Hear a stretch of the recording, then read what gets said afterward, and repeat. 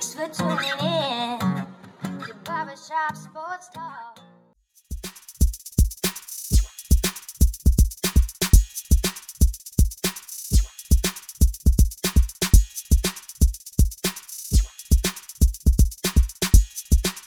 Oh, thank you all for tuning in to the 513th episode of Barbershop Sports Talk with me, your host, Daryl D. Lane. As always, wherever you are, however you may be listening, I want to thank you for making me and this show part of your day, whether it be via Spotify, iTunes, Stitcher, Apple Podcasts, Google Podcasts, iRadio, SoundCloud, Pandora, whichever podcasting app or platform you may be listening to me via. Gonna have a great podcast for all you guys today. Going to have Kenny Simmons, scouting expert for 247 Sports, to give a little bit of a breakdown of the college football playoffs. TCU at the 3 seed, Ohio State at the 4 seed, Georgia, the Bulldogs, the big dogs at the 1 seed, and at the 2 seed you have the Michigan Wolverines. So me and Kenny talk about that. Also, Alabama getting left out a little bit. Before we get to that part of the podcast, I'm going to give my shameless plug as always. First time listener, thank you. But subscribe and follow right now. Also, share this podcast with your friends and family, whether it be via Reddit threads, Facebook groups, etc., etc. Check on the description below. Specifically, if you use Spotify, everything timestamped. You can click on the timestamp, and it will send you to whichever part of the podcast you would most like to listen to. Folks, it is for your convenience. Follow me on Twitter at @nighttrain_lane, and subscribe to my YouTube channel. Just type in Daryl Lane. You'll find it. I post 2 to 5-minute clips of this podcast right here, as well as my syndicate show Outside the Shop. And lastly, if you have Apple or iTunes, give me 5 stars and a great review. And for some odd reason, right, if you like my pod, then for right now, we're not, folks. But just don't say anything, because you know what your mama told you. If you don't have anything nice to say, don't say it at all. DraftKings Sportsbook, an official sports betting partner of the NFL, is my go-to when betting on the NFL this holiday season. Same game parlays, easy fast payouts, player prop options, etc., etc. You guys know the deal. Right now, new customers can bet just $5 on any NFL team to win their game and get $150 in free bets if they do. Check this out right now. Everyone can earn up to 100% boost with DraftKings stepped-up same-game parlays. Go to the DraftKings Sportsbook app and place a same-game parlay and combine multiple bets like which team will win, player props, point totals, and more. The more legs you add, the bigger the boost, the bigger your shot to win big. Download the DraftKings Sportsbook app now. Use code TBPN, place a $5 bet on any NFL team to win their game, and get $150 in free bets if they do. Only at DraftKings Sportsbook with code TBPN. And now it's time for you, Mariah. All I want for Christmas is you. You love the holidays and you love betting.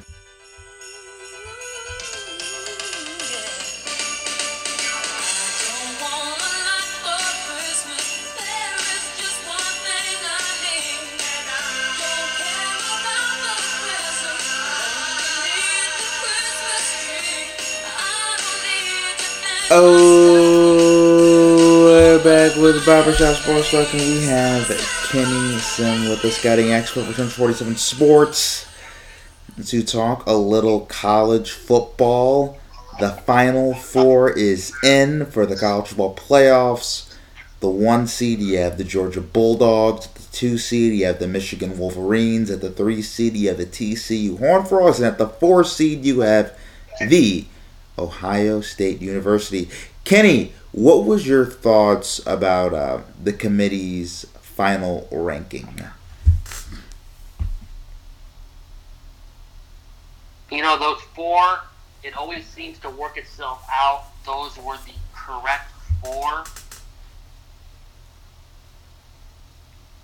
There was not really a debate with the 5th team. That's been the case for a couple of years now. And the season just kind of cannibalized itself where, you know, those were the last 4 teams standing. This was a year where there was more parity than usual. There was 10 teams with 2 wins or less. But, you know, an easy way to look at it is these were the only 4 Power 5 teams that had 1 or 0 losses. And 3 of them, Georgia, Michigan, Ohio State, I felt for the majority of the season, once things started to get going, you know, for about the last 2.5 months, Georgia, Michigan, Ohio State were wire to wire the top 3 teams all year. And, you know, they've done that with, you know, all 3 are top 3 in point margin. Michigan actually has the largest point differential in college football this year, and then Georgia and Ohio State. And it was you got the two undefeated conference champs, TCU and Ohio State. TCU, they were able to get in because they were not only undefeated, but they lost in their conference championship in an overtime heartbreaker at the buzzer. And then you have Ohio State, which had 2 wins in the top 20, and their strength of record is very high. They have the number 1 scoring offense in America, and they had enough equity built up coming into that Michigan game, Daryl. They were the only team in college football that they had their first 11 games. They won 11 games, all by double digits, and they had the one slip up against Michigan, and they lost that game.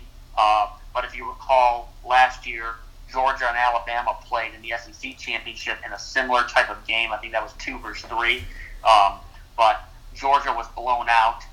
They had 1 loss, just like Ohio State, and they still made the playoff, and they got their rematch. So I thought this whole year Ohio State was one of the 4 best teams based on their resume, and also watching them week in and week out. They were definitely one of the 4 best teams in America. So, Kenny, are you shocked, though, that Ohio State's not the 3 and TCU's not the 4? No, I'm not shocked. Is that because of who deserves it, or is that just because they don't want a Ohio State-Michigan rematch right off the bat? Well, the committee is not supposed to look ahead for, how to wiggle the 4 teams and schedule them in a way to maximize ratings. And they're supposed to rank each team 1 through 4 and not look at, do we want to schedule this rematch again or whatnot. So they've never said that. That's a talking point on the outside. But TCU seemed like they got the edge because they had similar wins like Ohio State. They beat a Power 5 champion because they already beat Kansas State earlier this year. And they're not going to be penalized too much for making it to their conference championship when Ohio State did not make it to their conference championship. They did not win their division, let alone make it to their conference championship, and they should be penalized for that. So, with that, TCU came in number 1 strength of record. The schedules are similar, and so TCU also did not have a blowout loss on their resume that Ohio State did. So I really believe it was committee went for TCU making it to the conference championship and not being penalized for that, as opposed to Ohio State on that last weekend.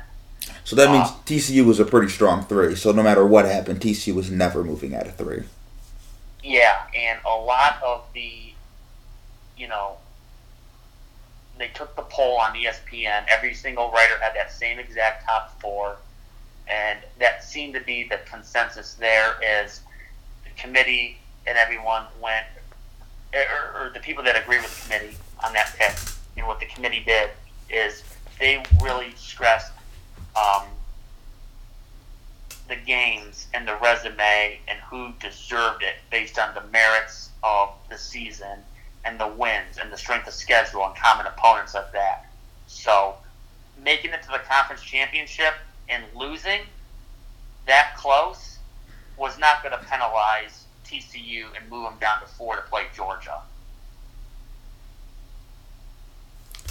Now, how big of a win is this for the Big Ten? Because since the college football playoffs has been, in our lives, succeeding the BCS system, it's been the SEC having 2 teams, Alabama and Georgia, most notably, have happened on multiple occasions. How big of a win is this now for the Big Ten to kind of have their turn, like, we're going to show the best our conference has to offer? It's a massive win for the Big Ten. This is the first time that a conference not in the SEC has sent 2 teams to the college football playoff. So it's big in that regard. It's big that there's now, it looks like there's 2 legitimate powerhouses in the Big Ten. And really, if you were to flip the conferences, this would be a no-brainer that nobody would be talking about this, that they would just be assumed because they are 2 of the 3 best teams. So it's good that happened. And, people go look at the Big Ten, and the Big Ten is very top-heavy with strong programs at the top, just like the SEC. And this was a year where at the top, the Big Ten was up this year with 3 teams in the top 11, and you had 2 strong powerhouses and 2 of the 3 top teams. Take a look at Ohio State and Michigan. I mean, again, they're top 3 in whatever type of computer metric you want to use. I believe an eye test as well. Watching this year, they were 2 of the 3 with Georgia, and when they played, that's rare to have 11-0 versus 11-0 in the same conference. And this was one of the years where the stars aligned, and there's 2 legitimate national programs now in the Big Ten. So if this was the SEC, it'd be a no-brainer that nobody would be talking about this. It would just be assumed. It would just be normalized. And, it kind of shows now with Michigan, 26-2, 25-2 the last 2 years. They have really emerged recently as one of the premier top-level programs, and it's finally getting together on stride. And Ohio State is, getting with it too. Ohio State now, 3 of the last 4 years, they've made the playoffs, and Alabama has not done that. Alabama's missed it. 2 of the last 4 years. Georgia now is taking the stranglehold on that, but both programs, Michigan and Ohio State, are up, and they look like they're going to stay that way. College football is very, very fast. Things happen quickly, so maybe look at things in a 2 or 3 year cycle. But definitely over this next year or 2 years, looks like Michigan and Ohio State are going to be 2 of the premier teams in the country. What did you think of Nick Saban's politicking during the Big Ten championship game? Just total, sad. Seems like he was trying to work his way around where he was essentially saying we should be considered because of the logo on our helmet and we're Alabama, but he was speaking on things that he was speaking on 10% of the things and leaving out the other 90 and why they weren't considered. And so Alabama this year, the SEC let them down. They did not have the wins this year. Their 2 best wins were Texas and Mississippi State. Mississippi State was their best win in the SEC, and they were ranked 23rd. So they didn't have the top-heavy wins. They lost to LSU, ended up hurting them. LSU, a 4-loss LSU team. The Tennessee loss hurt, losing closely. And you start looking around, 2 losses, didn't win their own division. Just, there was not really a case to be made for Alabama other than the fact that they have this massive brand. And, if you wanted to cite point spreads and who would be favored, they play. Okay, well, Alabama was an 8-point favorite against Tennessee and LSU, and they lost outright. So it's not all Vegas point totals as well. But Alabama this year, the 2 losses hurt. It's still, in this format, a 2-loss team will not make the playoff. That has not been the case, not for 8 years. And then Alabama just did not have the wins this year. The SEC let them down because, they did not have top 10, top 15 wins that the other four programs in front of them did, and a few of those programs in front of them had multiple top 20 wins. Yeah, I will say this in Nick Saban's defense a little bit. He's just, standing up for his guys, and obviously he wants them to have a shot at it. I mean, I guess there's always a saying, there's no harm in doing it. I mean, as long as the committee does the right thing and they use their own logic.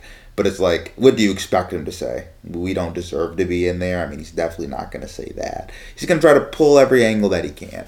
So I guess that part I do understand it. I don't know why they allowed him to go on knowing he was going to do that, though. I think that was inappropriate, particularly while the Big Ten championship is going on, a quote-unquote rival of the SEC. Why would Fox allow for that to happen?